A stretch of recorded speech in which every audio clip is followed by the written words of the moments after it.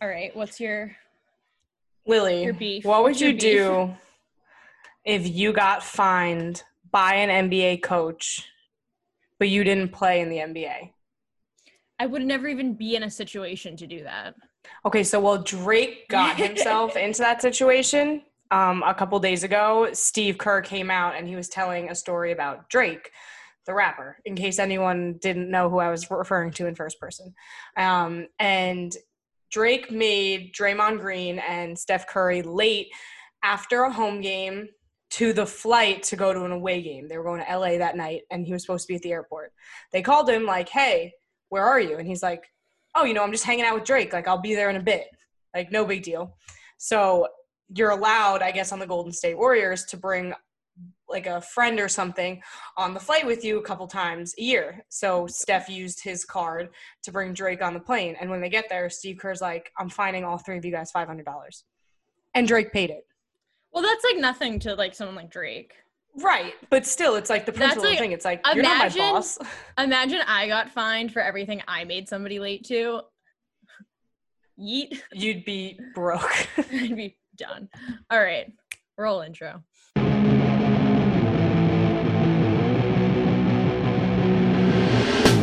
This is Throwing Down with Jess and Lily. That makes no sense. You can be funny and not be offensive. The same way this is your workspace, this is my workspace too. It's never just sports. It's never just sports. It's never just sports. You'll be a little smarter and we'll be a little smarter and it'll be great. I was close to being right. You know what's interesting? If you don't agree with this, then just turn us off. Ooh, all right. On that note, We're throwing down. Hey everyone. Welcome back to Throwing Down with Jess and Lily. I'm Lily Caffrey Levine. And I'm Jess King. And we have ample things to talk about, so I'm going to skip the pleasantries and just jump right in to the obvious biggest news. And as Jess likes to say, if you're living under a rock, I don't know how to help you. But there was an attempted coup at the Capitol building last week, the day that we recorded last week's episode, which is why we only put it out today or yesterday, Tuesday. Today's Wednesday, if you're watching this or listening to it. But there's obviously some really serious stuff happening in the government, and it felt kind of silly to put out our silly little podcast while there were serious issues of like white supremacy and things like that going on in the Capitol. A straight up national security threat. Yeah, an attempted coup, an insurrection. So it just felt like us talking about Wildcard Weekend just didn't really feel appropriate at the time. So if you want to check that out, we put it out on Tuesday, and you can hear all of our old takes that were absolute garbage and how poorly. And then feel free to make fun of us, because that's okay too. Yeah, because don't worry, I'm gonna do it too. But yeah, a lot going on. If you're stressed about it, I think that's completely normal. I'm stressed about it, just as stressed about it. We're all stressed. Everything's very stressful right now. But be safe. Yeah, I don't really know. There's no proper way to end on something like that to make it less awkward. Hey guys, there was an attempted coup at the Capitol building. Let's talk about football playoffs. Like, please go about the rest of your day unalarmed. But there is something there of like, how sports does feel kind of silly sometimes, and sports are our escape from reality. And talking about sports is, but there are people like when everything was happening last Wednesday, like tweeting about like, I don't know, some MLB signing or something, and everyone was like, read the room. I don't really think this is what we're going for right now. There's like some serious shit happening. So yeah, I guess we'll just leave it at that. There's some serious shit happening. Watch the news if you haven't. Yeah, watch the news, stay informed, be safe. But on a slight segue from all of that into this. From one dumpster fire to another. One dumpster fire to the other. Similar dumpster fire, same dumpster maybe, different fire. Donald Trump wanted to give the Presidential Medal of Freedom to Bill Belichick, head coach of the New England Patriots. It is the friendship between Trump and Belichick is well documented. When Trump won the election in 2016, Belichick wrote him a glowing letter calling him like a good friend and stuff like that. So Belichick's allegiances to Trump or loyalties or support of Trump is not something that's a secret. There was a lot of controversy, for lack of a better term, when During a post-game interview, you could see Tom Brady had a Make America Great Again hat in his locker. So the relationship between Trump and Belichick is something that's not old. That's not a secret. Like, people know about it. And Trump wanted to give him the Presidential Medal of Freedom. Now, I found this on the White House website. I just did a little Google search. The Presidential Medal of Freedom, a little bit of information about it. This is directly from their website. It is awarded by the President of the United States to individuals who have made exceptional contributions to the security or national interests of America, to world peace, or to cultural or other significant public or private endeavors. Now, I grew up a Patriots fan. I was a fan of Bill Belichick as the head coach of the Patriots. I don't think, just going to go out on a limb here, those accomplishments qualify for a Medal of Freedom. I was hoping somebody was going to bring that up. I was just going to hope someone's I'm kind of thinking we all had that reaction of winning was 6 Super signing Bowls. Cam Newton so critical to the national security of our government? And I was like, okay, he won 6 Super Bowls, but Medal of Freedom. What were those things listed? Right, like let's go through contributions this again. to world peace, security, or national interests. Like, listen, winning 6 Super Bowls is no easy feat, but I don't think that falls under the realm of Medal of Freedom. However, it's well documented, the friendship between Trump and Belichick. So it feels a little bit like, okay, he's giving this award to his friend. Now. Yeah, yay. What? Yeah, what? Like, what? And then he also announces this as like he's telling the white supremacists storming the Capitol that he loves them and that they're special. And I'm like, oh, if we're going to talk about reading the room, you certainly are not. And that came out on Thursday. It was almost like he was daring them to say no. I was shockingly, they said no. I was like, wait, you saw what happened, right? And you're just moving on to I'm going to give the Patriots coach the Medal of Freedom. Trump calls Billy. He's like, hey, buddy, I wanted to let you know, this is on Wednesday. Try not to turn the TV on. I did something. I don't know. I think people are going to be kind of mad, but I think they always are just mad at me. So just don't turn the TV on. You're going to have a better day on Thursday. I have something coming your way for you, but just don't turn on the TV. Don't even talk to anyone. Lock the doors and call it a day. No. Okay. So when this is announced that he's going to give it, I think we were all thinking the same thing of oh my God, is he going to accept this? And I'm not going to lie. I didn't know. I wasn't oh no, he would never do that. I was like, I don't know what he's going to do. And so basically, Bill Belichick did not accept the Medal of Freedom. He said he will not move forward with the award, which does that mean because this was what kind of was weird, the language of not a denial. It's just, I'm not going to move forward with the award, which to me means I'm not going to go to Washington, D.C. to accept this award rather than, you know what? I don't even want it. Thanks. Yeah. But no thanks. So I think obviously not accepting it is without a doubt the right call. However, in his, I don't even know if you would call it a rejection, in his decision to move forward. But that's what I mean. It's not really a flat out rejection of it. So yeah, that's the thing. And I think, guess whatever he wants to do, that's just something that's weird. Everyone's using not move here's forward. The thing is that if he had accepted it, that's the Bill Belichick tagline of accepted the Medal of Freedom the day after there was an insurrection incited. Right. And so Belichick has always been kind of this we're on to whatever, we're on to this, doesn't get caught up in the drama or whatever. So when it comes to something like this, where he's in this position of hey, you're kind of in the middle of this thing of this guy that I don't know, all this insurrection stuff and whatever is offering you the Medal of Freedom. And it's okay, he's either going to accept it and basically turn a blind eye to everything that's going on, or he's going to not accept it. And he didn't accept it, which was the right call. But I think in that he had this opportunity to call out the issues at hand of I'm not going to stand for this. Our organization doesn't stand for this. And he didn't. Again, I think it's great he didn't accept it, but I think he had an opportunity to really make a statement about this isn't something that we're going to stand by. And he didn't. He just kind of sloughed it off. Bill Belichick, the king of the spin zone. King of the spin zone. That's a good one. He always works it out in his favor. Again, good call. Not accepting it. I just do wish he had taken that opportunity to be a little bit more outspoken against violence and basic things like that. But again, Trump is his buddy, so I don't know. I don't know where Bill Belichick I would not stands want on to be at that dinner table. Nobody knows where Bill Belichick stands on things like that. And he works very hard to keep that way. So so on to our next dumpster fire that we could talk about.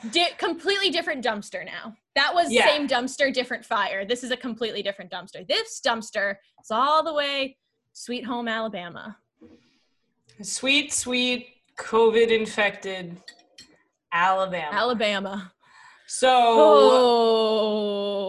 on Monday night, Alabama, shockingly or not so shockingly, beat Ohio State 52-24. I was just more surprised that the over of I think it was 74.5 or something, or 75 hit on that game. It was crazy. But that's college football for you. That's college sports, anything. They're always a little bit better.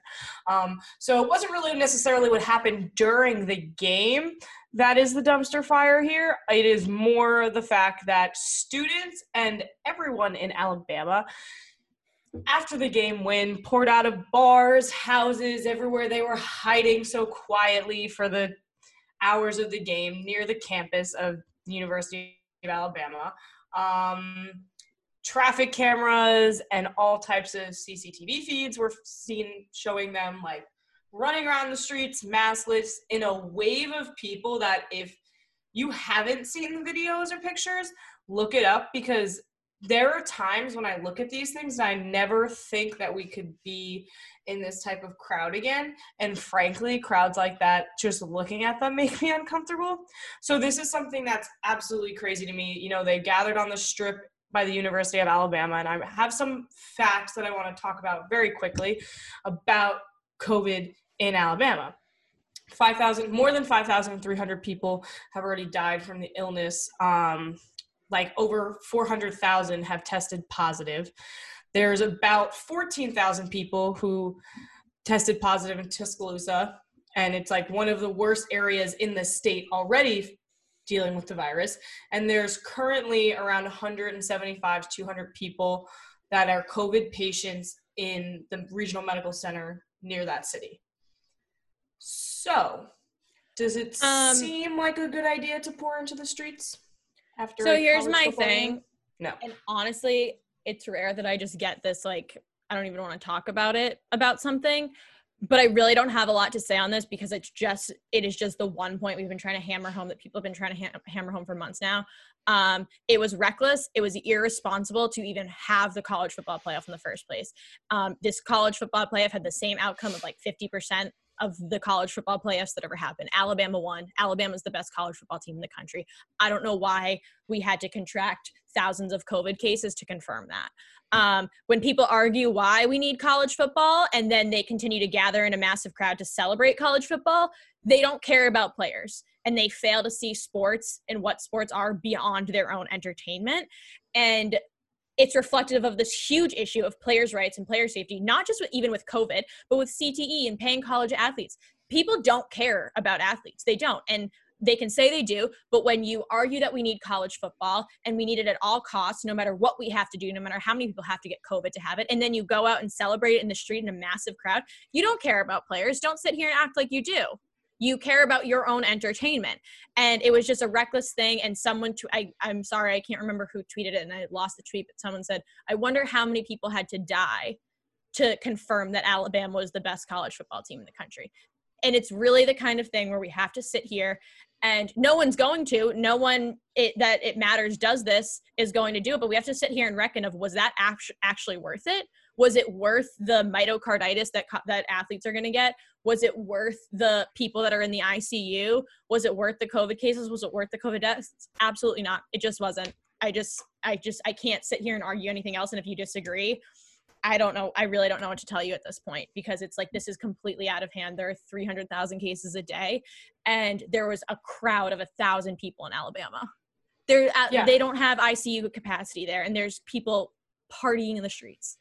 And I just don't know what to tell you at this point. Why is college football a bad idea right now? Because of something exactly like this. And if you look at the pictures, you'll get it. And I, unfortunately to say, would not be surprised if Alabama's entire state of COVID infection rate goes up very quickly. Skyrocket. It's going to fucking skyrocket. That maybe people. Yeah. Also, this wasn't like, it's just stupid. People weren't wearing masks. They weren't wearing masks. They were out partying in the street and they weren't even wearing masks. It's the absolute least you can do. It's the absolute least you can do. Yeah. It's just a little silly. This is where it gets dark. Like, sorry, it didn't have to be this way. It just didn't. It never had to be this way. And it was, and people did that, and no one's going to really see the consequences of that because it's very easy to detach yourself from them, especially when you're the one making top dollar to make those decisions. But there are consequences for it. People are getting sick. People are having long-term health issues. People are dying, and it's not fucking worth it. And it's getting harder and harder to sit here and argue that because people don't seem to get it. People don't seem to understand that. And people have said a thing, I've heard this, of like, people don't people don't understand the severity of COVID until they get it, which, first of all, you should understand the severity of it even if you're not personally affected by it.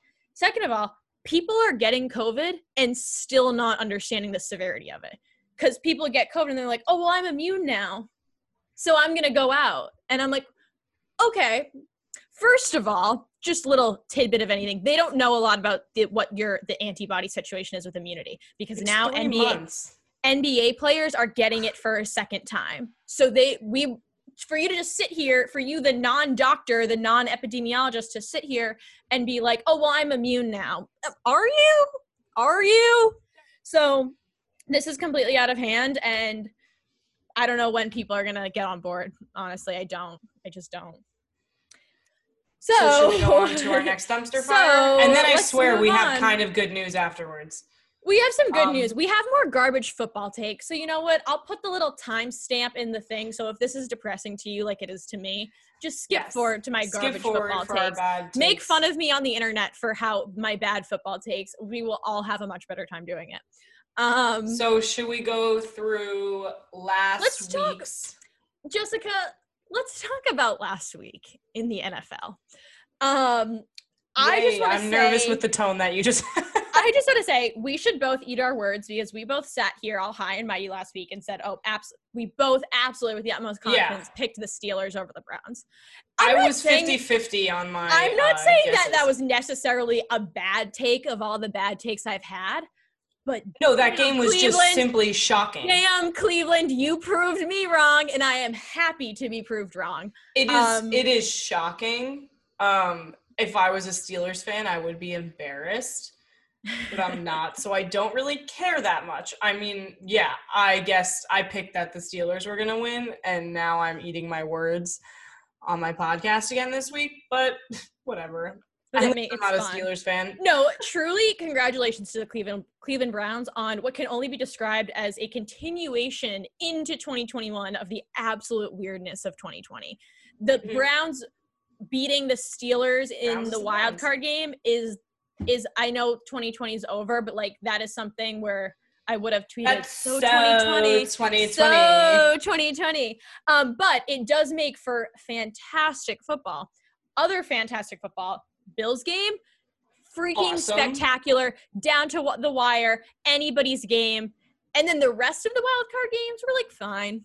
Like, they were fine. Yeah, Titans, Ravens, I picked the Titans to win. I lost, obviously. I picked the Ravens, and I felt good about that, and I felt good. I was psyched that I was right, because I honestly didn't think I would be. You also picked question mark for Rams Seahawks, which honestly, I picked the Seahawks, and I was wrong. And I said before the game started to my friends, I was like, as somebody who had Russell in fantasy football, it's either a really good game or a really bad game. I would like to see him just wake up and feel like being mediocre for one day, because then maybe he kind of would have won this game. It just it's 0 to 100 with this guy. My last thing on last week is that my absolute imposter syndrome, when I was talking about what I thought the Bills were going to do, I feel completely validated in that now, because of the of the fact that they won in the game that they won. Like the absolute like nerves I was feeling of like, why do I think they're going to be so good in these playoffs? I feel so validated in that because they were, and Josh Allen's a freaking superstar. So that whole little like freak out of like, I was like sweating and trying to like justify picking the Bills to win the Super Bowl. I feel validated in that because I think they can do it. They're not my Super Bowl pick, but I think they could do it. I hope they pull a Cleveland Browns on me and prove me wrong. I think that would be really fun. So now that we are heading into the divisional round, let's take picks. Okay, Bucks versus Saints. Who you got? Saints. Okay, same. Well, because they're my Super Bowl pick, but Okay. So it's the battle of the old people, and I love it. Sorry, is that mean? No, I feel that's bad. okay. But first of all, Tom Brady was the that tweeted that out I would call first. it the same exact thing. No, but I also think that the Saints O-line and like their defense far outmatch the growing but new chemistry from the Bucks. Like I think Yeah, and ever since the Bucks signed Antonio Brown, I've had a certain distaste in my mouth for them. Okay, so I was actually talking about this during the game of like I was like I'm not rooting for the Bucks. And everyone's like, "Oh, you're mad at Tom Brady." And I'm like, "No, honestly, everyone like just accuses me of like having all these Tom Brady issues. I really don't." You're a Boston girl. It's okay. I know, but I don't have a dog in the fight. I really don't. I'm happy for him. Whatever, move on. And I'm not a grudge holder. I'm really not. No, so I don't want my not wanting the Bucks to win has absolutely nothing to do with Tom Brady and absolutely everything to do with Antonio Brown and the fact that they signed him. That's really it. Like I'm just like I'm straight up pissed about it. Yeah, every week I get mad about it. I know, because everyone's like, yes, Antonio Brown's gonna win us the Super Bowl, and I'm like, oh, that's how you want to go down? Over my dead body. I'm like, that's how you want to win this? So yeah. Also, I just do think that the Saints, but my actual football point in that was that I think while they have these good players, they haven't been together very long. Where I think the Saints offensive line and defense can well outplay that. So that's why I'm picking the Saints. All right, then we got the Browns and Chiefs. Okay. So I was reading the Ringer did their like their playoff picks, and Kevin Clark had a really good explanation for one of his, which is Occam's razor, which means like it's like the simplest explanation is like the right explanation or the best explanation or whatever. And that's why I'm picking the Chiefs for this, is because the simplest explanation just is Patrick Mahomes is superstar quarterback. And as much as I am so stoked for the Browns because I love an underdog, they're not going to beat the Chiefs. If they do, I'd be happy to eat my words next week, but it's just not. I'll be flabbergasted if they Andy beat the Reid Chiefs. and Pat Mahomes. I'll beat the Chiefs. Yeah, I'm going to take the Chiefs on that one. I just don't. I feel like it's moving on. Yeah. Ravens Bills. Oh my God, we said that at the same time. Cute. I'm picking the Bills because I never actually like marked or made a note for like an actual reasoning for this. So I'll read you the note I made myself to come back to that I never did. Bills, because I can no longer trust myself, Josh Allen. I don't, you can interpret that how you will. If you can trust anyone, you could trust Josh Allen. I can no longer trust myself, but I can trust If you can't trust anyone, at least you can trust. And I mean, I think I'm going to take the Bills on that too. And I think mine's for the same reason as you. I just don't I would rather have Josh Allen as my quarterback than Lamar Jackson. I don't get Lamar Jackson. That's a hot take. I never understood him. He kind of bothers me. I don't understand. I get you're really fast, and that's great. And literally run with it. But why?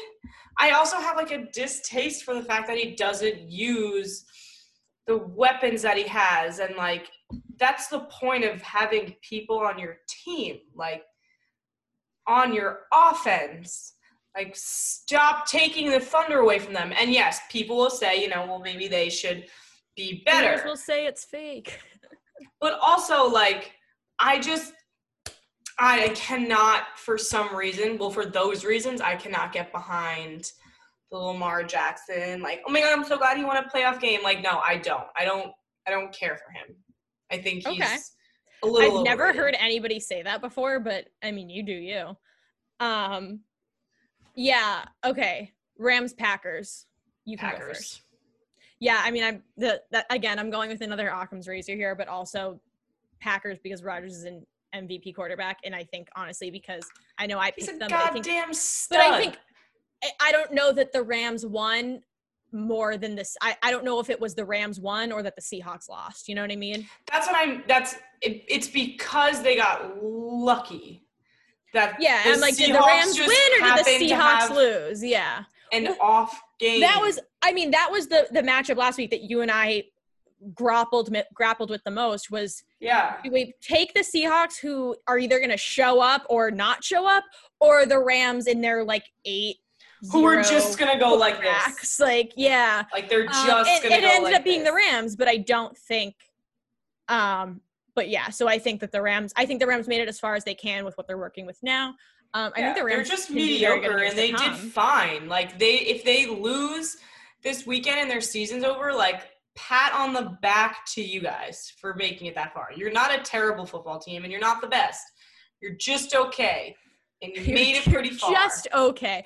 But I also do think that I don't know what I was gonna say. Oh, my Super Bowl pick is Kansas City, New Orleans. What did I say? Green Bay? Kansas City, New Orleans is my Super Bowl pick. But yeah, and I'm still sticking with that, obviously, because none of those teams are eliminated from the playoffs. I don't know. I don't know what you had either. See Tom Brady in another Super Bowl? I didn't pick one. I don't think it's going to happen. Listen. I don't think so either. I'll be sad. I think maybe – I don't know.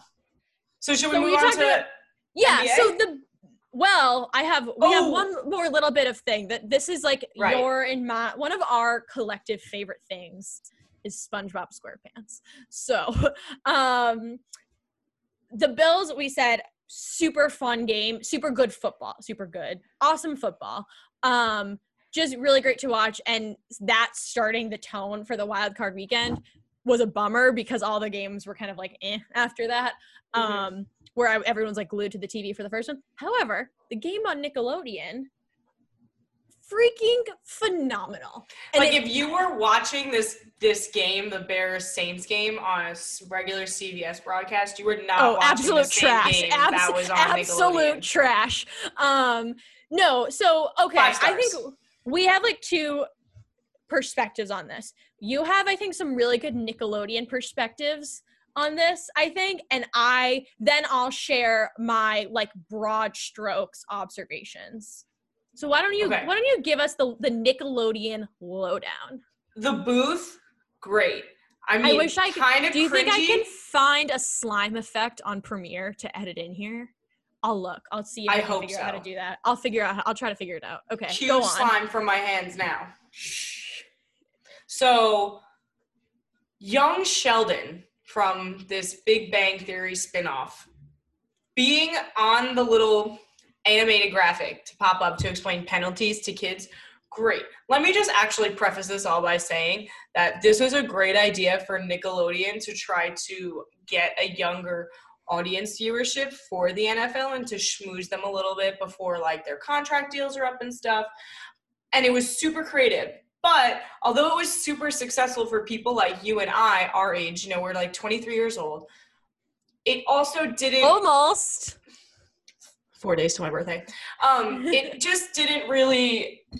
I don't think it accomplished the goals that they wanted to because it was really like a stroll down memory lane. Oh, wait, really? Over getting new kids. I mean, it was weird because not a lot of kids...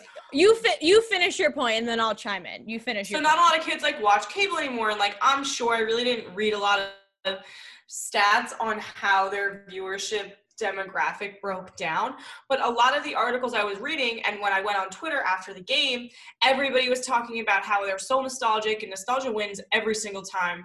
I mean, young Sheldon, you had SpongeBob's face over the goal post, which, like, I really didn't like that at all. I think it kind of took away from watching the football go into the post, whatever. It was weird. Green slime touchdown, hell yeah. And I appreciate so much how much hard time and effort was put into making it also perfect.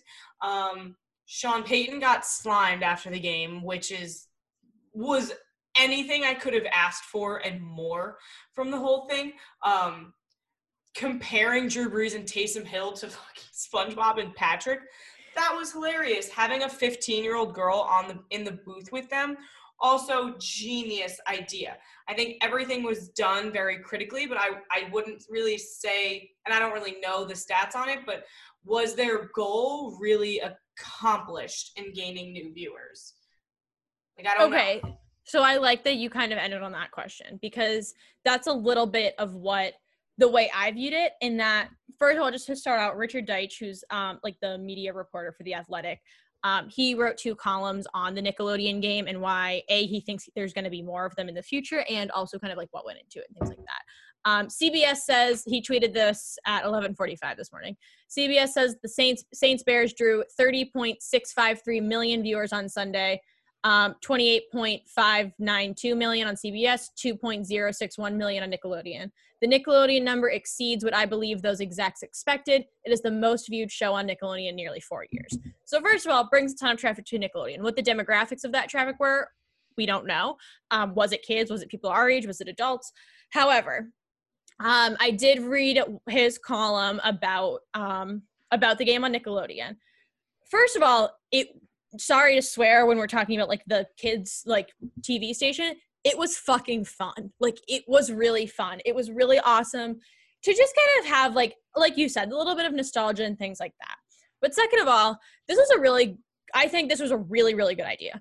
But good ideas, as we know, can only be so much. More so, it was executed so well, like you said, and in every way, from the graphics to the engineering to the commentary. The commentators were phenomenal, and I think they were very clear. They did a really good job at explaining things. They did a really good job of making it fun and also making it like educational. Sorry to like buzzword it there. So hopefully with how well done it was, they will continue to do things like this for other leagues, for like put the WNBA on Nickelodeon, get kids into the WNBA. That's what I'm saying. But I think the broader picture of this, and again, we don't know the demographics of who was watching it necessarily, but I think it is fair to assume a little bit that there were kids watching on Nickelodeon. And the whole thing that the NFL was doing was to engage the next generation of fans, and which is super important, because when you don't have like the passion for it and when times are changing and stuff like that, you want to ensure that you're going to have a fan base in the future, especially with how our attention spans are getting shorter and there's so much content to consume out there. Why are people going to spend 4 hours on Sunday consuming your content? Mm-hmm. So the other big thing that I was thinking about in watching this is that I think there is no secret, there is a huge issue of accessibility in sports. So now I'm in the position where I'm in a place in my life where I can talk and write about sports, and I was able to choose it as a field of study in college because of the immense privilege that I've grown up with, because of my race, my economic status, my geographical location, all of that. The only reason I have any of this is because of the privilege that I grew up with. And I think we often are very quick to assume that sports are accessible to everybody because of the success stories that we see of athletes working their way to the league and then pulling their families out of poverty and things like that. But those success stories that we see are really only 1%, about 1% of the athletes that even make it to play in college. So few people actually make it to a place in life where they can play sports professionally. Even WNBA players who make it to play their sport professionally have to play overseas to make a living. They don't get paid enough. So if you're a kid that wants to talk about sports or write about sports or play and you don't know how to play the game and you need to learn the game, that's something that takes resources. It takes books and reading and an internet connection and cable. And it's unfair to assume that everybody out there has that, because again, we grew up on the East Coast, like the Northeast, like people around us did have those things. There are parts of the country where people don't have those things. There are parts of our own communities where people don't have those things. And I think people quickly forget about things like that. So being able to have cable to watch a game on Nickelodeon is one of those privileges. But But just the sentiment behind putting a game on television gives those kids who don't know about football, or whose parents don't know about football, or whose parents don't have the time to sit with their kids and watch and explain a game to them. It gives those kids a window into not only making it fun and enjoyable, but to be able to teach them about the game. There were teaching moments in the broadcast on everything from analytics to basic rules. So hopefully they can continue to do things like this so that kids who are interested have the opportunity to consume it, and even making it more accessible. Put a game on PBS. I grew up watching PBS and I loved it. And so I think that there are a lot of important ideas behind something like this, of making sports accessible to kids, not only to create the next generation of sports fans, but the next generation of athletes and sports writers and sports commentators and broadcasters and things like that, because it is something you need access to do. It is something you need to have resources to do, and not all kids have that. So I think making those resources as accessible as possible is super important. And now Nickelodeon isn't necessarily one of those readily available resources to anybody, but I think it's definitely a step in the right direction. And then again, at the risk of oversimplifying it all, it was very fun. Like the slime zone, 5 stars. awesome. I don't know if you saw the thing where it was like, I don't know who tweeted it, and I'm sorry, I keep forgetting who tweeted these awesome things that I see, but someone's like, they should slime baseball players when they run in for a home run. Like, that would be awesome. Think of how many people would love baseball again. Like, if I could see an NFL coach or player get slimed every week, that would amazing. Be the they already dumped Gatorade Gatorade on them. They already dumped Gatorade on them. Make it slime. Make it slime. Right, exactly. So I just thought of that WNBA idea now, but like, do it. CBS, do it. Put WNBA games on Nickelodeon. Teach kids about the WNBA, about the history, about the players. Let's do it. Let's get involved. Let's make it popular. You don't think enough people are watching it? Put it on another freaking station so that kids can watch it. All right. Should we just like totally non sequitur it into the next thing? Yeah, let's just hit them with it. So I just have 2 pop culture references that I would like to make in reference to this next topic. If anybody's ever watched the show Parks and Recreation, my first reference is from that, when Leslie Knope, the star of the show, they take over the next town over called Eagleton because they like ran out of money, I think is the premise of the episode. So they run out of money, and so she gives a presentation at their first new budget meeting or whatever, and she holds up a PowerPoint, and it says, she holds up her PowerPoint and she said, "You blew it. Super hard. Complete buffoonery. NBA, you blew it. Super hard. Complete buffoonery." My next pop culture reference is that Tyra Banks meme when she's like, "We were rooting for you. We were all rooting for you." Because we were NBA. I spent all summer loving the bubble and feeling so good about the fact that my favorite league figured out how to play and not have COVID cases. And I felt so good that I got to root for you guys and celebrate it and feel so psyched that you figured out the way to have sports and not give everybody COVID. And you know what? You blew it. Super hard. Complete buffoonery. Because now, all of that great work that you did with the bubble, frankly, I think it's ruined. It doesn't matter. Because you totally beefed it. You totally screwed it up. And it doesn't seem like you're trying to do better. Would you like to have a rational point here before I keep going? It's weird because it's so true. Like we were all rooting for you. The bubble did so great, and now it's just like it's a shit show. I mean, that's the only word I can use to put it. They just came out a couple of hours ago with new restrictions that the NBA and the NBPA, the Players Association, came up with. Because after the last 10 days, such an outbreak across all leagues in the NBA, they had no idea what to do about it. They were overwhelmed by it. And so they come up with these new things for 2 weeks as a temporary until they can all decide on new ones, which is like, why is it taking so long for us to come up with these restrictions? That's what I don't understand. And here are some of the things that I want to highlight that are just a little weird for me. So some of these things, I'm not going to go through all of it. Some of the changes includes outlawing hugging and other physical interaction between opposing players before and after the game, as well as reducing social interactions during the games, including tapping hands and after free throws. The NBA plan is also enforcing the wearing of masks by coaches and players on the bench during games more strictly as well. Didn't we go over this when the NFL players were all fined like thousands of dollars for not wearing masks on the sidelines? Yep. And even when they didn't wear them, they got COVID. Weird the way that happens. And also, this is going to sound a little self-righteous, but this is how I've been feeling ever since I recovered from COVID. Like, I did so much research on it and like how contact tracing helps and how many days you really should be waiting in between. What the fork is the point of, like, I get the point of limiting this stuff during game days, but that doesn't matter. It's not, because the only reason they're saying game days, I think, is so that they can play the game later.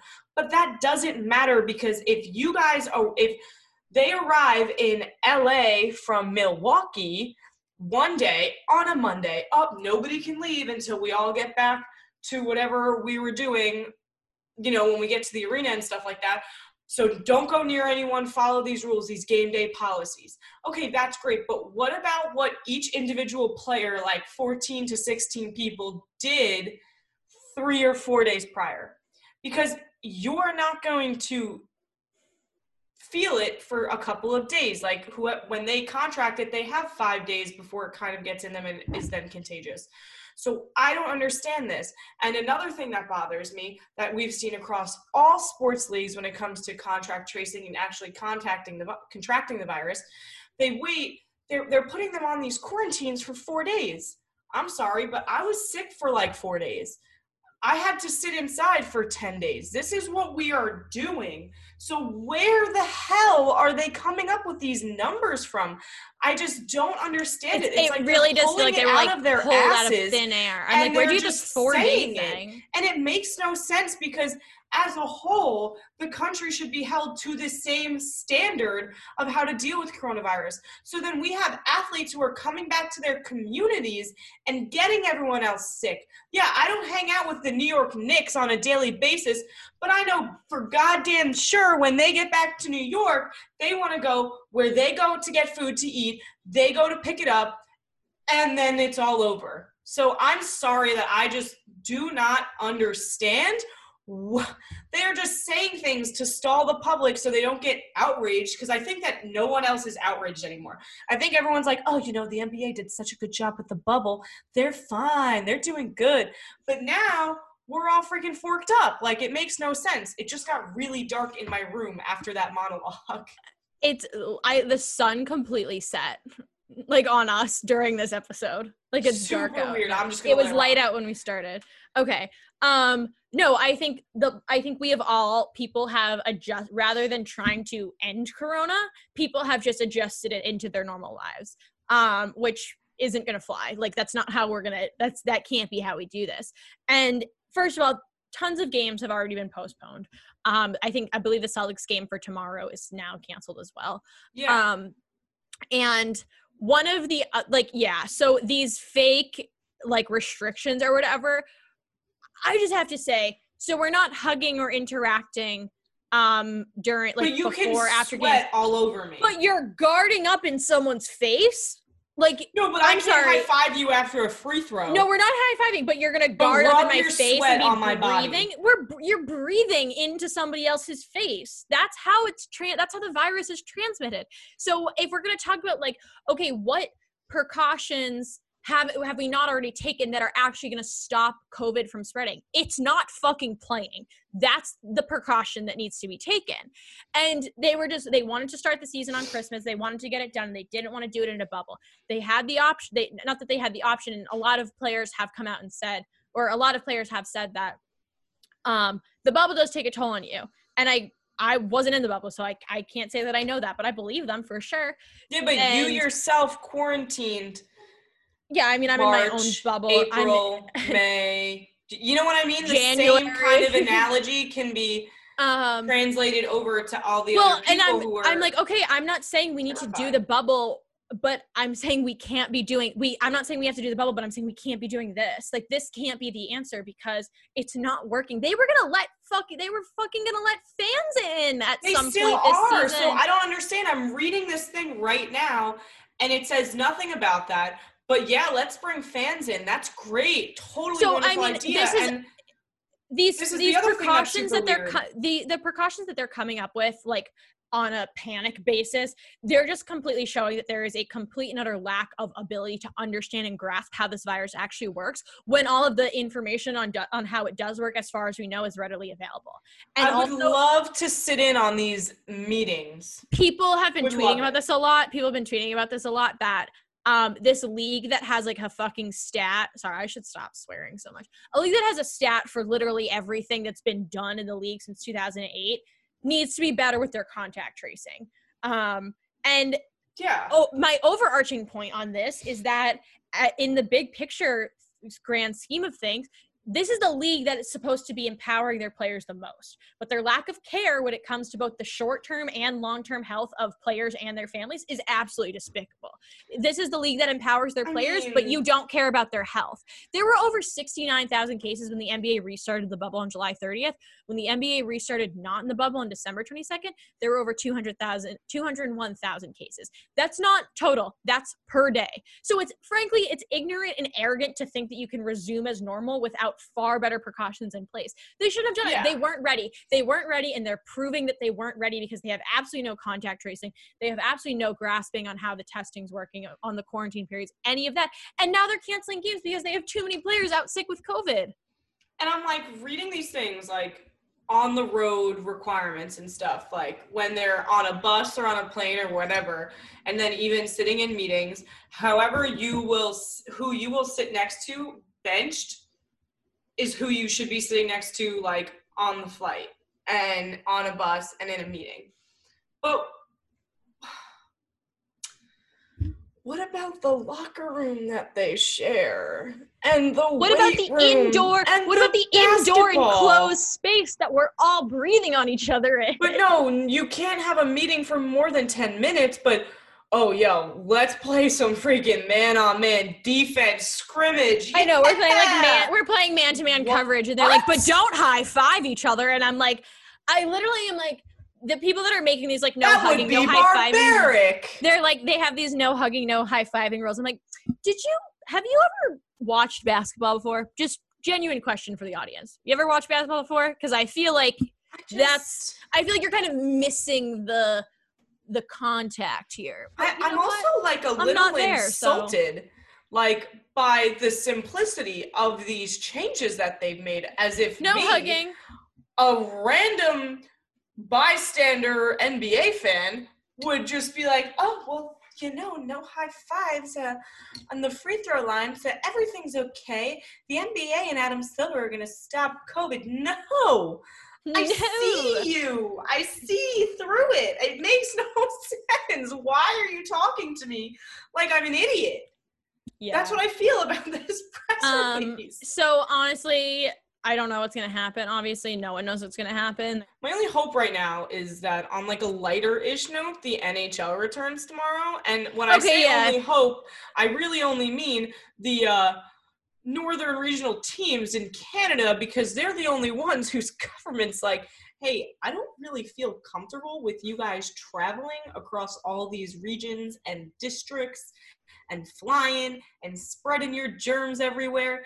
But then here we go. We got the East and the Central and the West, and they're like, yeah, welcome to America. Let's travel everywhere. Yeah, so on the NBA thing, I obviously don't know what's going to happen with that, but I'm hoping that these like little COVID gymnastics like measures they're taking, that they'll wise up and be like, okay, let's actually take this seriously. But who knows what's going to happen, because hopefully no one else has to get COVID for them to realize that this isn't worth it.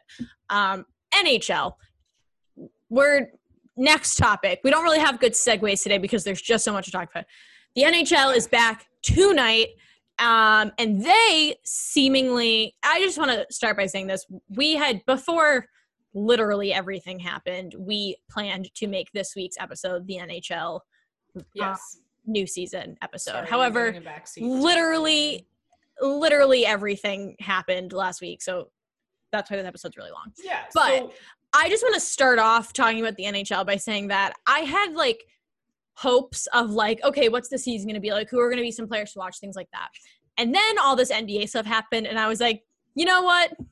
I'm just going to cross my fingers that like they take proper COVID precautions, because I just don't even feel like we're in a place where it's like appropriate or like makes sense to be like, okay, who are going to be the key players this season? Because are we even going to have a season? Are we going to get past like game number 10? I'm not really looking forward to the game quality. Just like I'm looking forward to it starting and then being able to compare how they're handling it versus how the NFL handled it versus how the MLB handled it and the NBA. Because I think for the 2021 seasons of things, I think the NHL has a little bit of a better grip on it than the NBA does, in that they have new divisions in which they're divided by region and they're doing only intra-divisional play. So you're not playing outside of your division. The North Division is all the Canadian teams. There's the East, the Central, and the West. Not to be nitpicky here, but a lot of the Central teams are not very central. Like Carolina is one of the Central teams, and Carolina is like most definitely on the coast. Tampa Bay, not central. Most definitely on a coast. But that's just me. Like that's just something I noticed. It's almost like they did that, all of them, and the Central was last, and it's like, oh, forgot about that. Okay, yeah, just throw everybody else in. Because I was like, Central, because it's like, I mean, I think there's like north, south, east, west is how I think of things. Like north is obviously the Canada teams. East would be like the Northeast, because that's where a lot of hockey teams are. West would be like the West Coast stuff, and then like I don't know, then you do South, where you have like the Florida, the Carolina, the Dallas, the Nashville. It's very weird, but they're Central. So the details of what they're doing with this like let's new actually talk division about thing. So teams in the North Division will play each other 9 or 10 times, and then everyone else will face their opponents 10 times, and that's really because in the North they're up in Canada, and Canada, I think, recently came out and said that they are going to be allowed to play in their home arenas. Originally, what they were thinking about doing was using the arena and complex that they used for the bubble, because they also did the bubble over the summer like the NBA did. They had one up in Canada and one, I am forgetting where, but it was in the United States. So they were going to do that and have all of the Canadian teams there. But so they're only playing 8 times because that's like their government rules. And like the NBA, the NHL is also permitting fans based off a state-by-state mandate basis, not necessarily an overarching thing across the league. So I think their realignment thing is kind of cool, because it's the most realistic thing to limit travel, which is my biggest tiff with what the NBA is doing right now. I agree with you. And it's like, it minimizes the travel, and then in reality of the whole thing, it just reduces costs all around for the league. So maybe they might see that this works out really well. So Canada was the only team, like Canada was the only area where those teams had a problem. The Sharks kind of went through something weird in San Jose because they put a ban on contact sports. So they weren't sure when they were going to start training camp, but that ended on January 8th. It is the 12th, 13th now. Mm-hmm. So they're all ready to go. So, first of all, another thing about the divisions is they're all sponsored now. I don't remember what the names are because I didn't really read that much into it because it doesn't matter, which is my overarching point of this. And that people are like outraged by the, like them selling the, the naming rights to the divisions. Can I just say, like, what a stupid hill to die on. Like, that is just like this dumb, like, that's what you're gonna like go to battle for. Of all of the things going on right now, you're gonna be mad about that? Come on, people, give me a break. Listen, I know it was annoying when they put ads on the NBA jerseys, but we all got over it, all right? Move on with your lives.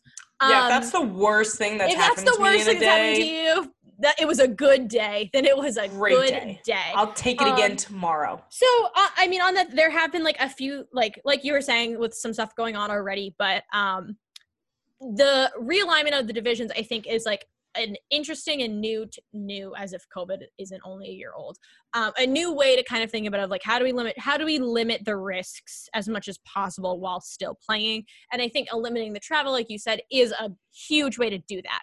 And like you were kind of saying, which like maybe this is something that works, is that the realignment of these divisions is that it's kind of opening up a lot more exposure to some rivalries that don't get seen a lot, and that now all the New York teams are in the same division, all the Canadian teams are in the same division, so there will be a lot of like, it'll be like you're playing the same teams a lot, so that will, if they even get to a point where they play through they get to finish the season, that will, I think, add to the quality of the game for sure. Again, this is all assuming that we can manage COVID and that we get to see the season through. But I do think that the premise in and of itself is already being more aware of the need to take certain precautions than the NBA has done. I still don't think we should be playing sports at all, especially indoor sports. But that's not for me to decide. So if only, Lily. So here we are. There were also some big off-season moves. There's a ton of them. I'm not going to get into all of them, but I think, again, like I'm finding it hard to think far into the season when like we just don't know what's going to happen with COVID and things like that. But if they are able to play through this season, I think it's going to be a very good season. It's going to kind of have that like intimate bubble feel to it because they're playing the division so intimately. But it's still going to be a full season. So I'm super excited. I guess we're going to see how it all goes. Hockey on TV the whole day. This has been a very jam-packed episode, but do you want Jessica to close out with some tweets of the week? Ooh, tweet of the week. Yeah. You are like sitting in complete darkness. I know. Now. Isn't that so crazy? It was literally, I don't know if you're watching this video or / is listening to us. Jessica's in the darkness. It was completely like daytime out when we started recording this, and now it is like pitch black. Well, I was sitting here looking at myself in the camera angle, the way I always do before we start these shows, and I was like, wow, something looks a little weird, but I kind of really like the lighting that I have going. But I know that something is different. And then I was like, oh, I know what's different. I didn't turn my light on in this living room, so I was living off of the sun and my beautiful light that I shine on my face to record this. Okay. There were a lot of tweets that I bookmarked in the past week because there was a lot going on. Me too. So I don't even know where to begin. Okay. I actually have a good one. Okay, you go first because I'm still narrowing it down. And you have to tell me if this sounds familiar because you have to. Okay. I gave it away a little. Okay, so NFL. We're broadcasting a game on Nickelodeon to teach kids about the game and get the next generation of fans more involved. MLB. There's no laughing in baseball. Was that my tweet? That was a tweet from Lily. Thank you. 7 likes on it one day ago. I know. You, girl. No, that's like, I literally just can't help but think about like old white men being enraged that somebody bat flipped. And I'm like, they're literally sliming people in the end zone. Oh, also, can I just please honorary mention one tweet? Oh, that absolutely. Made me laugh for a very long time. My mom said we should do an episode where we just read Twitter.